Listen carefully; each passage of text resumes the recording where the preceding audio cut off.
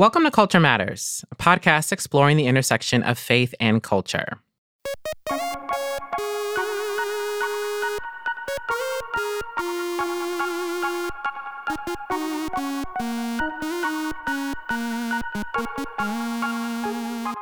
Hey, y'all, it's Elizabeth, and we are back. Now, this season, we're diving into various topics on recovering community and human dignity in a post-pandemic world. But first, like always, we need to cover some of the headlines and big movies and music from this summer.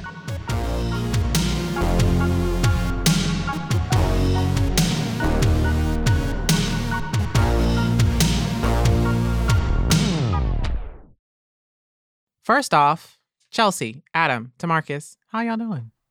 Wonderful. Doing and great. It's so great to be in this room with you guys and to have Chelsea on the mic. Come on. She's always behind the scenes, but I whenever we only get to pop talk in to on her. these. Yeah, I love it. I know it's like a special, like. It's a treat. It is. Well, I'm the only one that saw Barbie, so that's why I'm here. Just put us all out Represent. there like that. We were going to wait for that, Chelsea.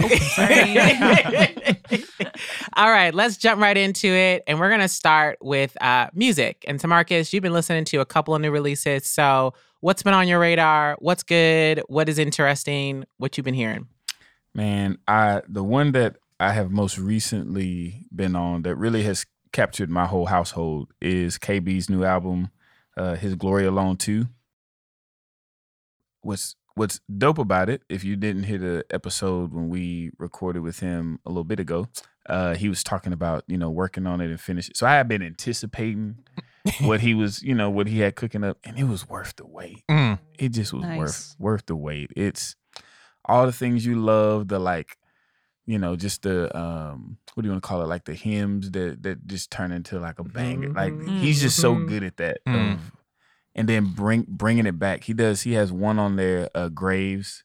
So you turn Graves in the Gardens, and then there's just a reprise at the end that gives me chills. I'm like, Wow. yeah, he did his thing in the album. If you haven't heard it yet, you should check it out. That's It's awesome. I love Awesome. that. Highlights in terms of songs? Anywhere you'd start? Graves, Fire. The song, so it's been out already, a single, but King Jesus with him and No Big Deal. Okay. And then right after that, he has another song, Easy. Oh, he's got a line. He says, I was willing to die for this, so canceling is easy. Like, I think there's been a lot of stuff where if you keep going about the way you are and standing on stuff, rather than this music is podcast, like they'll cancel you. And he's like, yeah, probably. Like, I'm willing to die for King Jesus. Like, I'm cool if they cancel me on Twitter. Wow. I don't know. He's just That's so awesome. unapologetic, and that's super refreshing. Also, there's a song called Daddy that he writes. His relationship with his dad is, been a strain. I'm just saying, if you empathize with that in any way, that song will get you.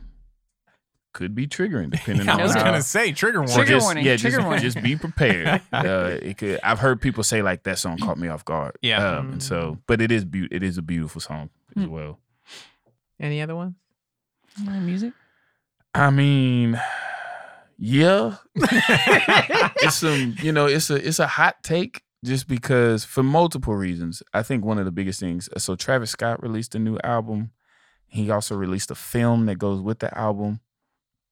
And obviously, just quick snippet. If you don't remember, he had a whole ordeal with his not show, but what do you call it? Music festival, Astro World in Houston. And so this is kind of his first thing since all of that controversy, which for the most case, after investigation, they kind of found he actually wasn't culpable of. Is culpable the right word? Yeah. Okay. Basically, just a reminder, a fan was dying in the crowd or something there were, that. Well, a few people, passed away, Yeah. and the accusations were was really bad.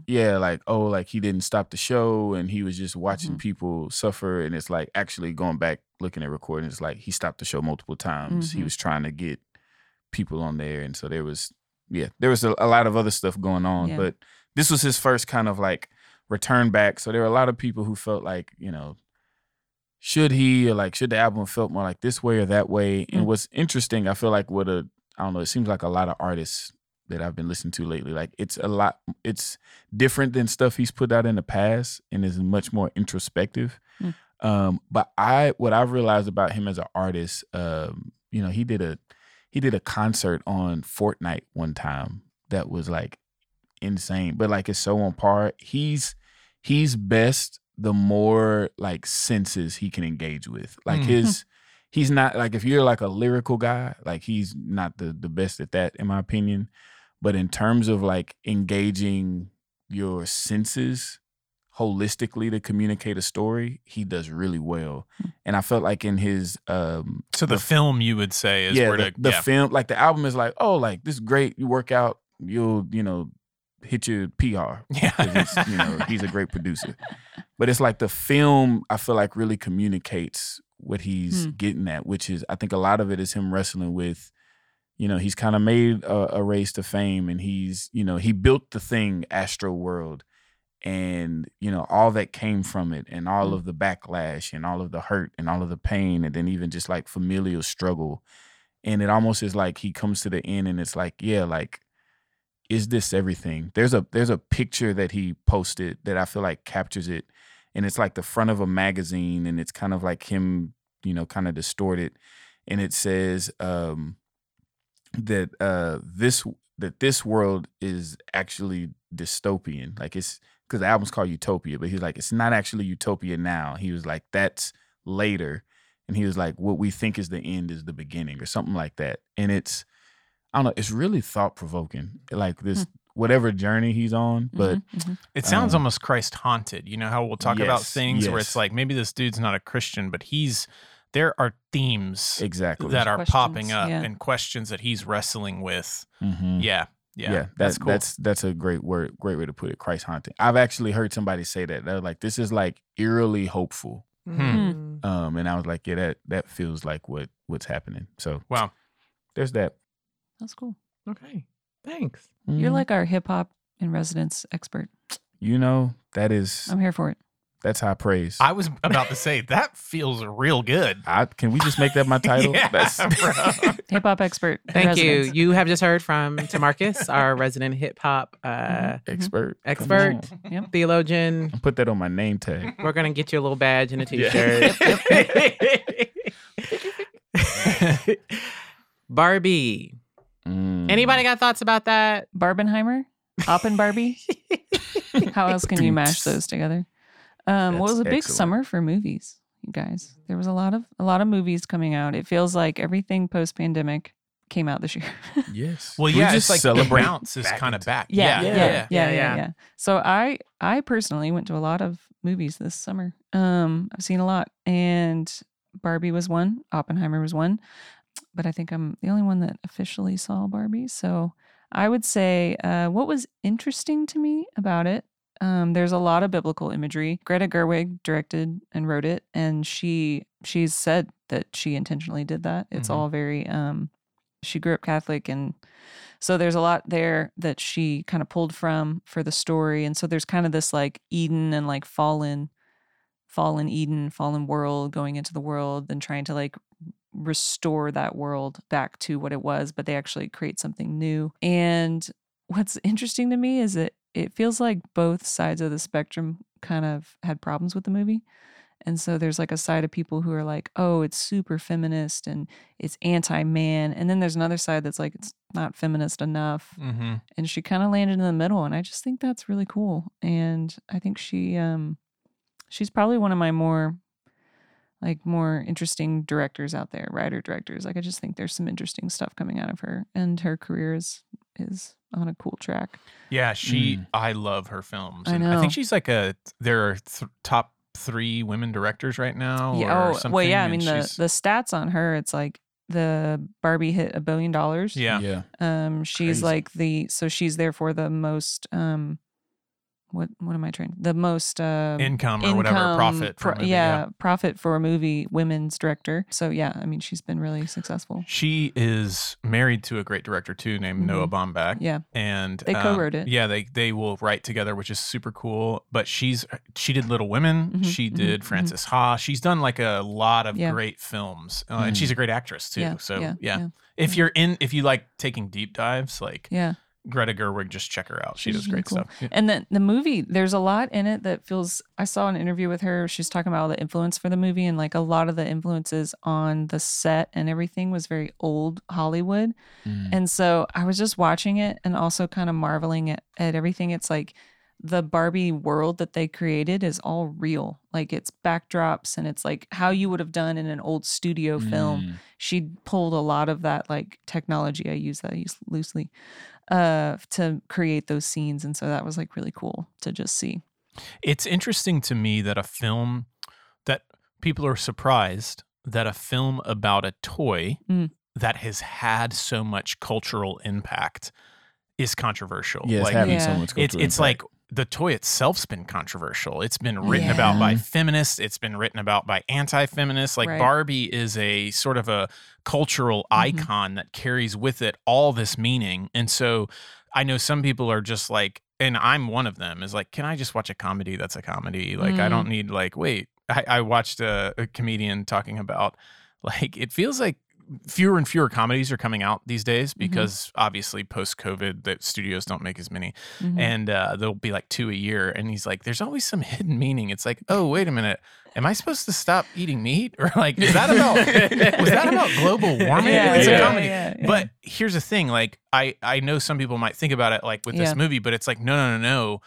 Barbie as itself in itself is this cultural icon that demands commentary and nuance, and I think it's not surprising to me. Controversy has controversy around it's on it. brand. Yeah, it is on brand. And then ultimately the movie is really like a picture of like humanity, and it has this like really central question of like, what does it mean to be human? And so it's I mean, it's told through the story of a toy, but hot. It's fun. Let me ask you this. So it's like, we've read some articles on it that I think have been really helpful. My wife saw it, really enjoyed it. For those who, like, one article basically said, like, I get that some people, not everybody should see the movie. I get that some people aren't going to see it, and that's okay. Do you think people who are like, this is anti-man, do you think that's an oversimplistic view of the movie? Yes. Yeah.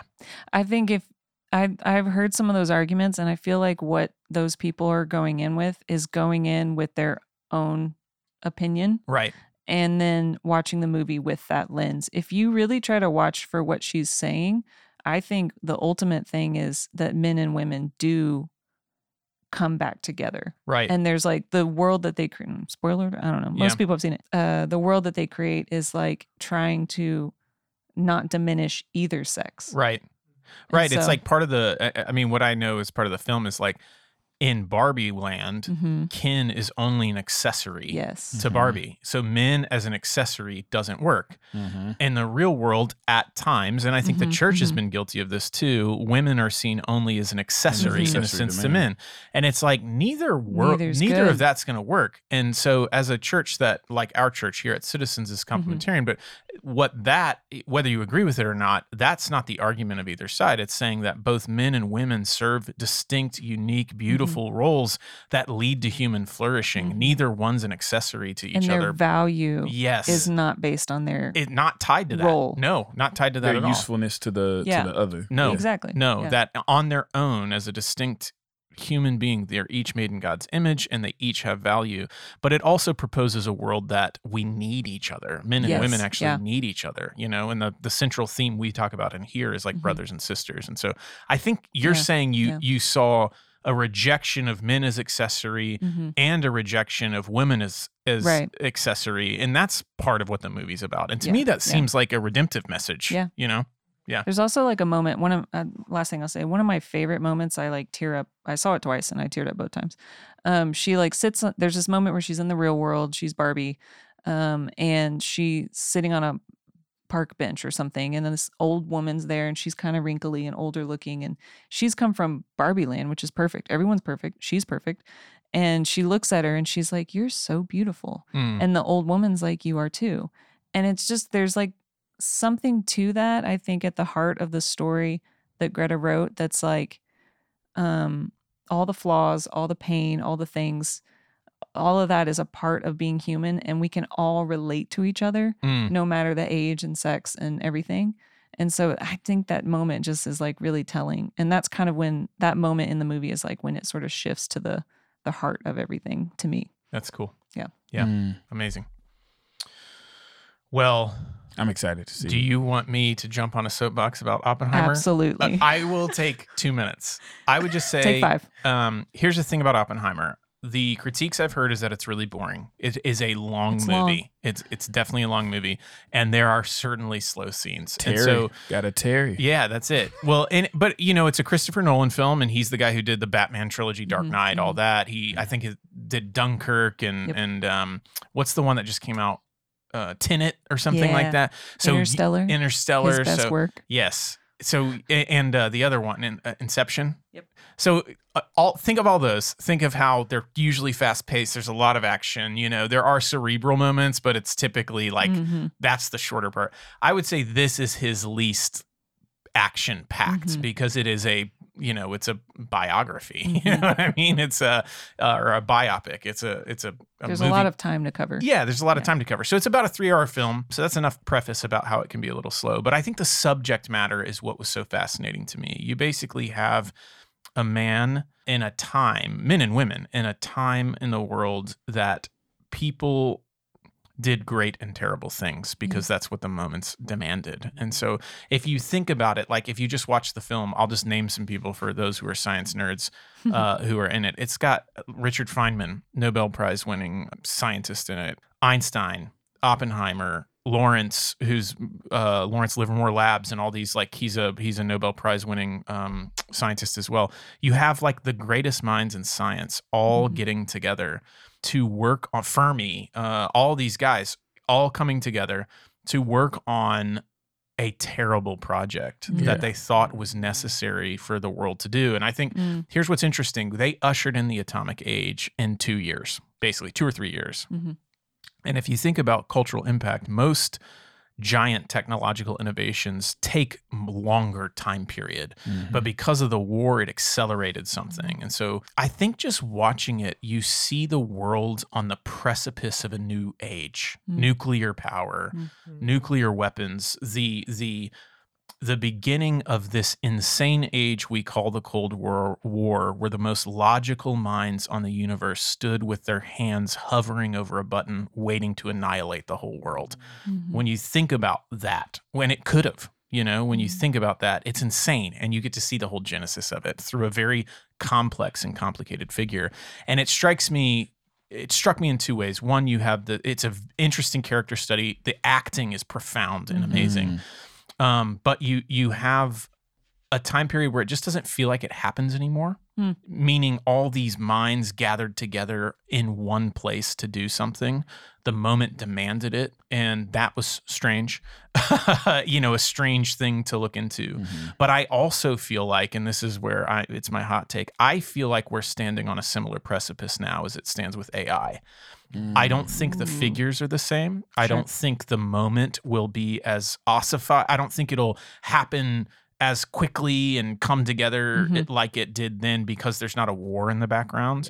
I think it'll be slower. There could be, right? There could be moments. But I do think where this technology will most likely change the world as much as, the nuclear age did. In some ways, I think the whole internet age, which you could argue similarly, social media phones is all building up to this moment, this singularity, to use. And so I actually, looking back, both thought, man, the world isn't like that anymore, and at the same time, I thought the world's about to be exactly like this. And he's using the atom bomb which is a singularity, as an event to maybe prefigure something that could be happening soon. Yes. So anyways, maybe that's just some deep thoughts on it, but it really is a good movie that you'll be happy you watched. You'll probably only watch it one time. It's probably that kind of film. As you were talking about it, it made me feel like maybe that's some of the, I mean, I haven't seen it that I want to, but it's like, that's some of the genius to like it being slow. Like, it's like,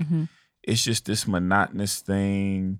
Right. These guys who like, you know, we kind of all know about them and they're like coming together and it's like, but then look at what like came. It's crazy. Just like, oh, like you fell asleep on that part of the movie. And it's like literally like, are you falling asleep on part of the movie of like what's actually unfolding? Yes. You can't sleep through the bomb. It's very loud. No, the bomb is very loud. Yes. Well. It's fascinating too, just because he's a very complicated figure. I mean, he basically ends up becoming one of the voices on trying to end nuclear proliferation later. So he's a guy who regrets control it and like create a lot of regulation around it. Right. Yeah. Right. There's a sense of regret in that he made the bomb. Is there like a crowd pushing back against? For sure. You know, yeah. Oh, for sure. It's a whole power dynamic, And about the movie now, because he's such a complex figure, you have these people, especially those who are like really strong on non-nuclear proliferation today, writing and being like, this was too sympathetic of this devil, you know? And it's like, hey, that's really easy to kind of paint somebody that way. It's more interesting to see the complex figure. Yeah. So, I did a deep dive on some of the history, and somewhere I found like Oppenheimer said something like, even if we hadn't done it, it was an inevitable moment. Yeah. And that was kind of an interesting thing. Like there was such a race to it and like beating the Germans and beating the Russians. Right. But at the same time, he was like, this is an inevitable thing, which is kind of why he argued to keep it the healthiest it could be, if that makes sense. Like don't make weapons out of it, use it for power and use it for electricity and an energy source. Right. But not like destroy the world. Yeah, it was almost theoretically the genie was out of the bottle, so people knew they were gonna. It was somebody was gonna do it, you know. Yeah. And so his argument was like, how do we do it in a way that's, I don't know, for the betterment of the world? Yeah. It's fire. It's crazy. Yeah. It makes me think of Mark Cuban had a quote that I appreciated. As somebody who loves the humanities, but he's like, we're moving toward, like you said, this moment of singularity, and he's like, what we need is like less of a need of like engineers that are like, you know, can we do this? He's like, absolutely, we probably can do like whatever we like put it to. He was like, what's going to be really crucial is the those who study the humanities who are more interested in the question of should we do this? Yeah. And is this going to be good for human flourishing? Feels like a godly question. Imagine that. Adam, you jumped into AI. Yeah. And so let's jump back into that, because that is a popular conversation for lots of different reasons. And one of them has to do with Universal and Google teaming up on some music projects.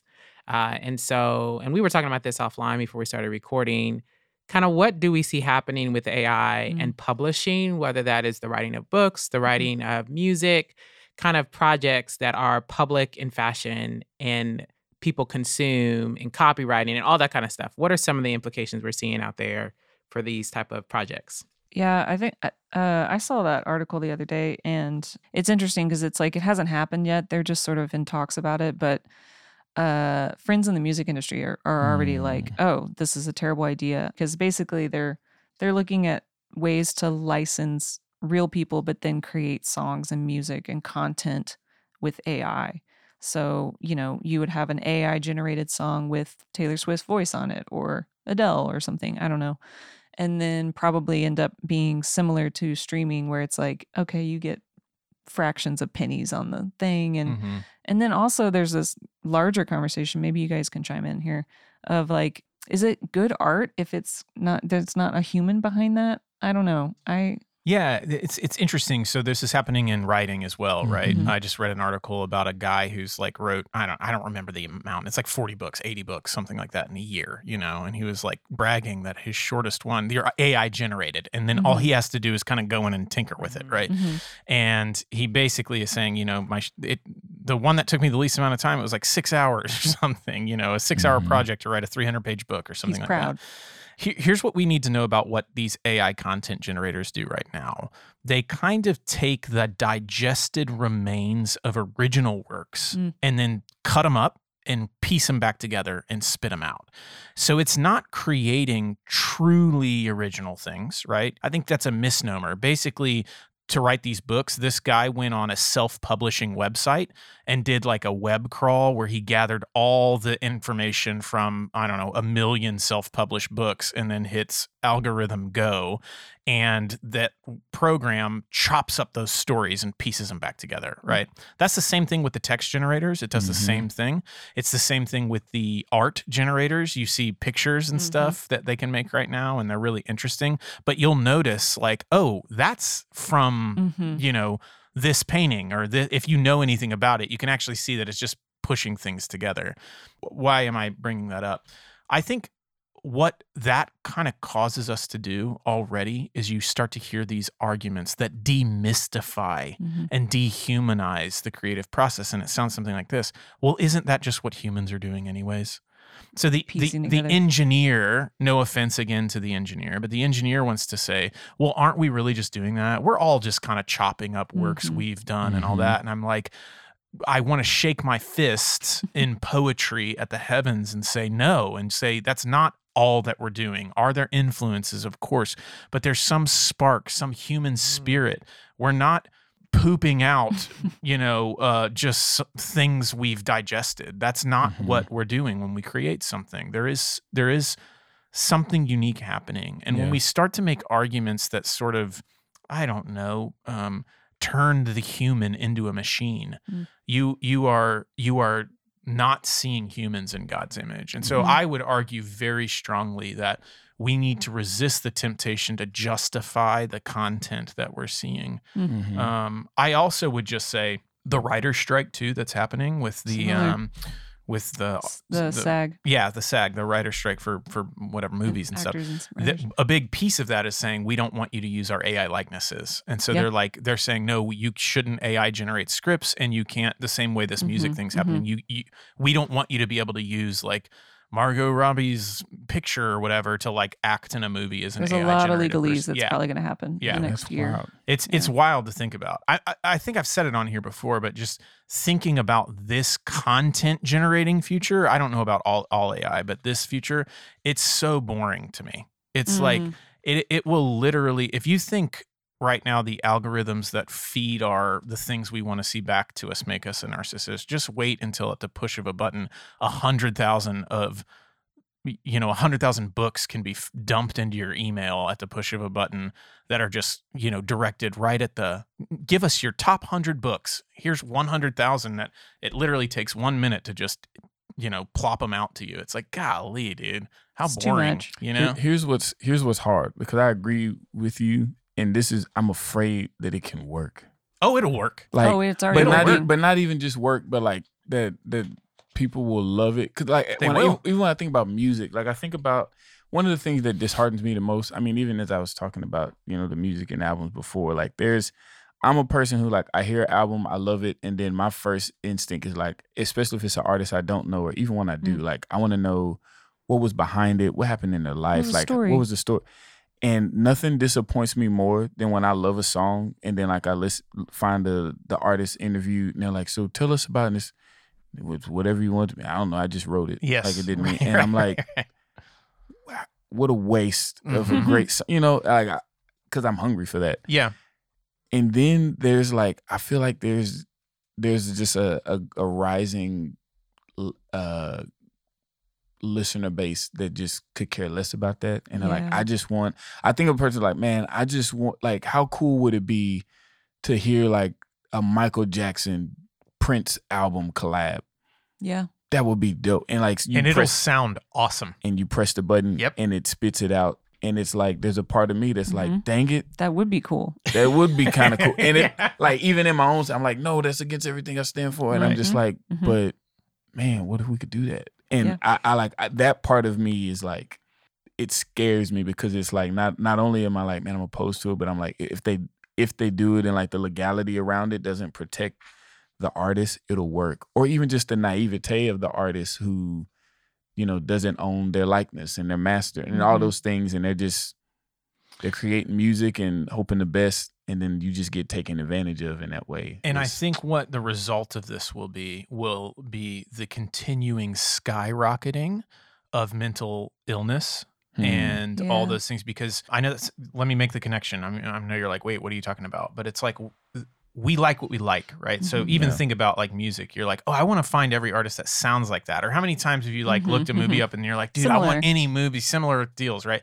And it's like, what's actually good for us is discomfort. What's actually good for us is new, strange, unique experiences and those kind of things. It keeps us growing, and it keeps us rubbing those difficult parts off. It's the iron sharpening iron pieces. And so there's all these books coming out right now that talk about how important it is to be uncomfortable, right?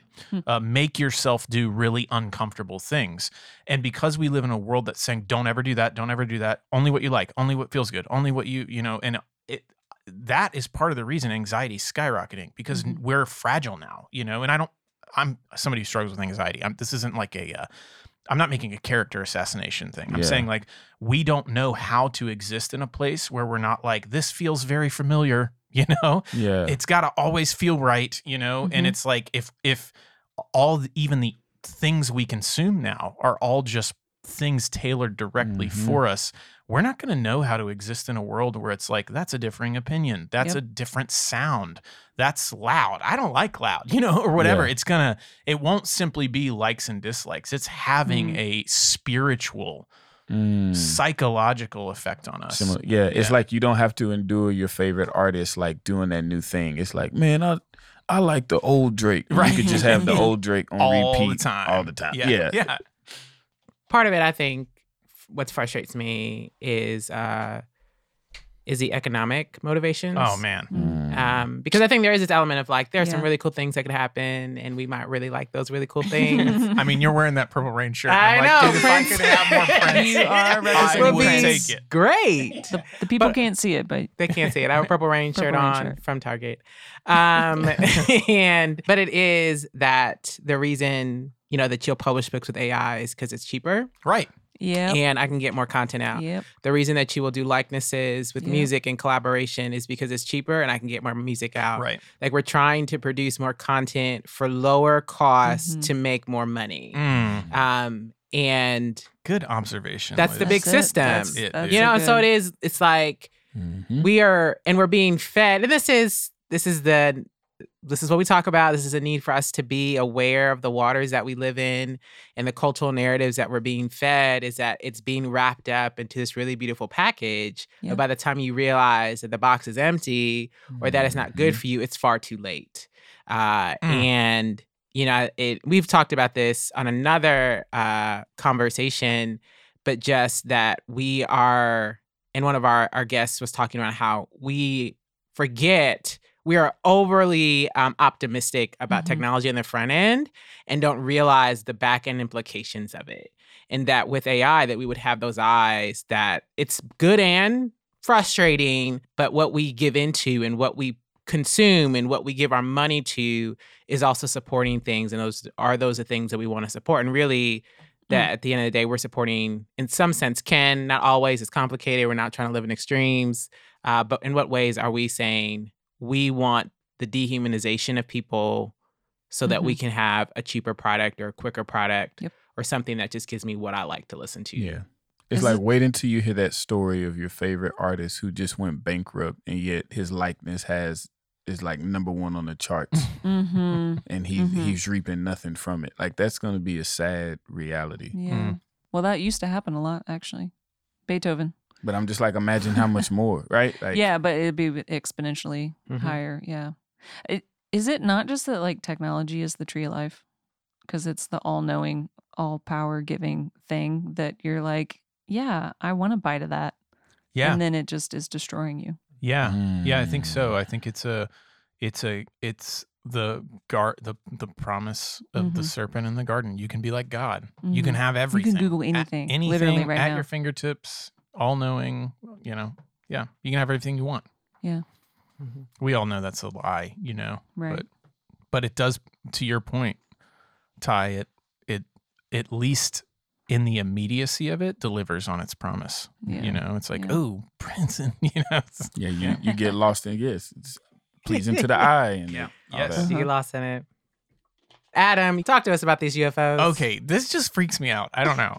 Maybe that's more it. So I'm just paying attention. It is very interesting. So There is a whistleblower who's come out, but previous to this whistleblower coming out, there's also been some Freedom of Information Act requests and others coming forward who have basically claimed that there was a secret. We know now that there was a secret UFO kind of information gathering program, like the Blue Book program, I think that was happening in the 60s. I think that was the name of it, by the Air Force, that was gathering information about UFOs. So people kind of thought the government got out of the UFO business, but what we realized is they actually were still in it, trying to gather information about it. So we know at least that is true, that they were looking into it and looking into reports. But what's new is some of the revelations that come out. So they have now acknowledged, the government has acknowledged that there are objects that they don't know what they are, and they're calling them UAPs. That's a new word for UFO, unidentified aerial phenomenon, I think is what it stands for. I could be something like that, yeah. Could be wrong about that, but they're like not just flying thing. That was kind of the. They're not just flying. They're in the water as well, so they're going in the water, and they have them on video. If you've seen them, they got these Tic Tacs, they got these things, and they're no longer just calling it an object. Yes, right. It's something. Yeah, it's so. I'm not a conspiracy theorist, guys. Right. I'm just saying. So then you have a whistleblower come out, and he basically says, "We have craft. We have the pilots of these crafts. You also have scientists that we saw a little while ago." It was at a government conference, who was saying we have materials that are extra Earth or origin in nature. So they're not from the Earth, that we've recovered. Nothing we've found before. Yes, this thing we've found isn't, but it could be a meteor or whatever. They don't know, but it's like, this is a purported crash site, and we have material that isn't from here. So you've got all this information coming out. Here's some questions, right, that I'm just posing. What I believe is it's all a government misinformation ploy to keep our technology secret. That's what I believe, because I don't believe in aliens. I'm sorry. But it's super useful. It's super useful to have this other story out there to mask what's going on. So like, here's something that's really interesting that most people don't know. We had the stealth fighter, which that came out in the first Gulf War, which was early 90s. We had that in like 68. And nobody knew. And if you look at that plane in the 90s, it looked super futuristic. It was like, what is this thing? How is this even possible? And 30 years earlier, we had it. Yeah. So you have to ask yourself, the best technology we know of now, which some of it's insane, we're probably 30, 40 years ahead of it in the secret kind of black op to the budget public world. To the public, excuse me, to the public. Yeah. So that's my take personally, but it's a philosophical one. And then let me just add a couple caveats in here. Sorry. Okay. I also think the outsized amount of reports that happen in the U.S. show me that I think it's a cultural phenomenon. So if you look at all reports, not that there aren't some credible, I'm saying that with air quotes, reports that are coming from other countries, but like 90-something% of all UFO sightings are in the U.S. If this was truly aliens visiting us, the narcissism it would take for people to believe, well, they're only visiting the U.S. basically, is just a little too, it begs too many questions for me. So when I see that, I'm like, hey, this is a cultural phenomenon more than anything else. So that's why I don't believe in it. Also, I'm sorry, guys, I'm a Christian. Until, there are beings walking in front of me, I'm going to have a hard time believing it. There are also Christians who believe that these things are actually angels. Spiritual. Yeah, it's a spiritual, visible manifestation. And if you want to walk down that road, you can go down it.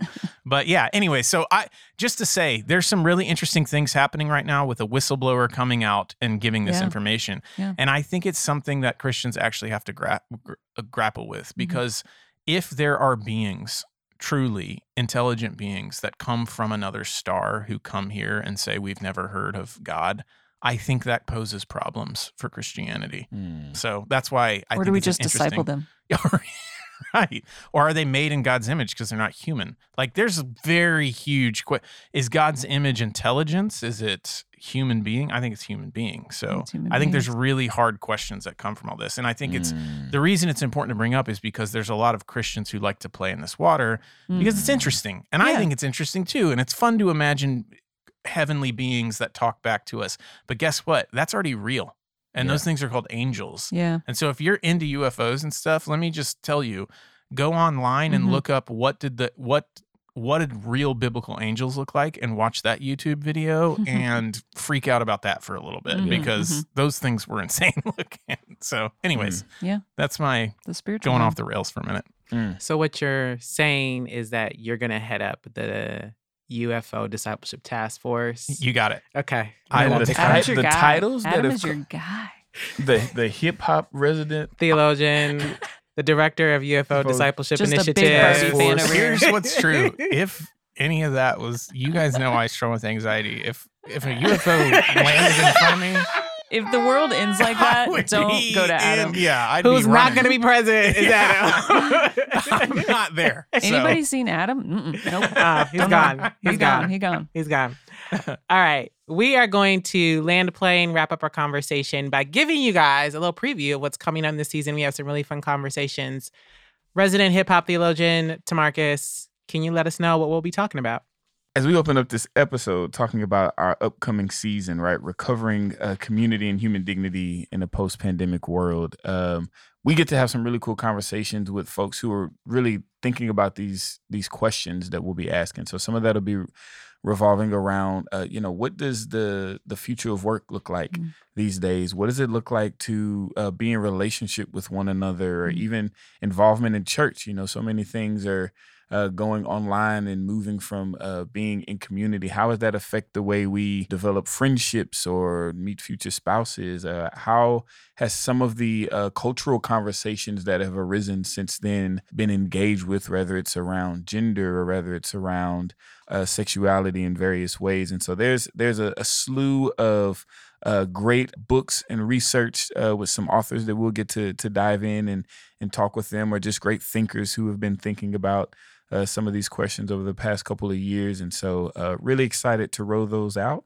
And so if you haven't already, this is my YouTuber pitch, hit that subscribe button, smash that like button, leave us a comment. 5-star review. 5-star review. Yeah. So you can stay up to date on all of what's coming up on Culture Matters.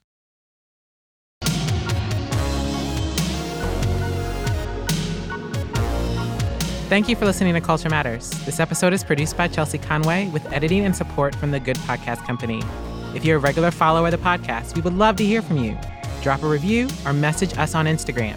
You can also check the show notes for more information on how best to connect with us and our guests. See y'all next time.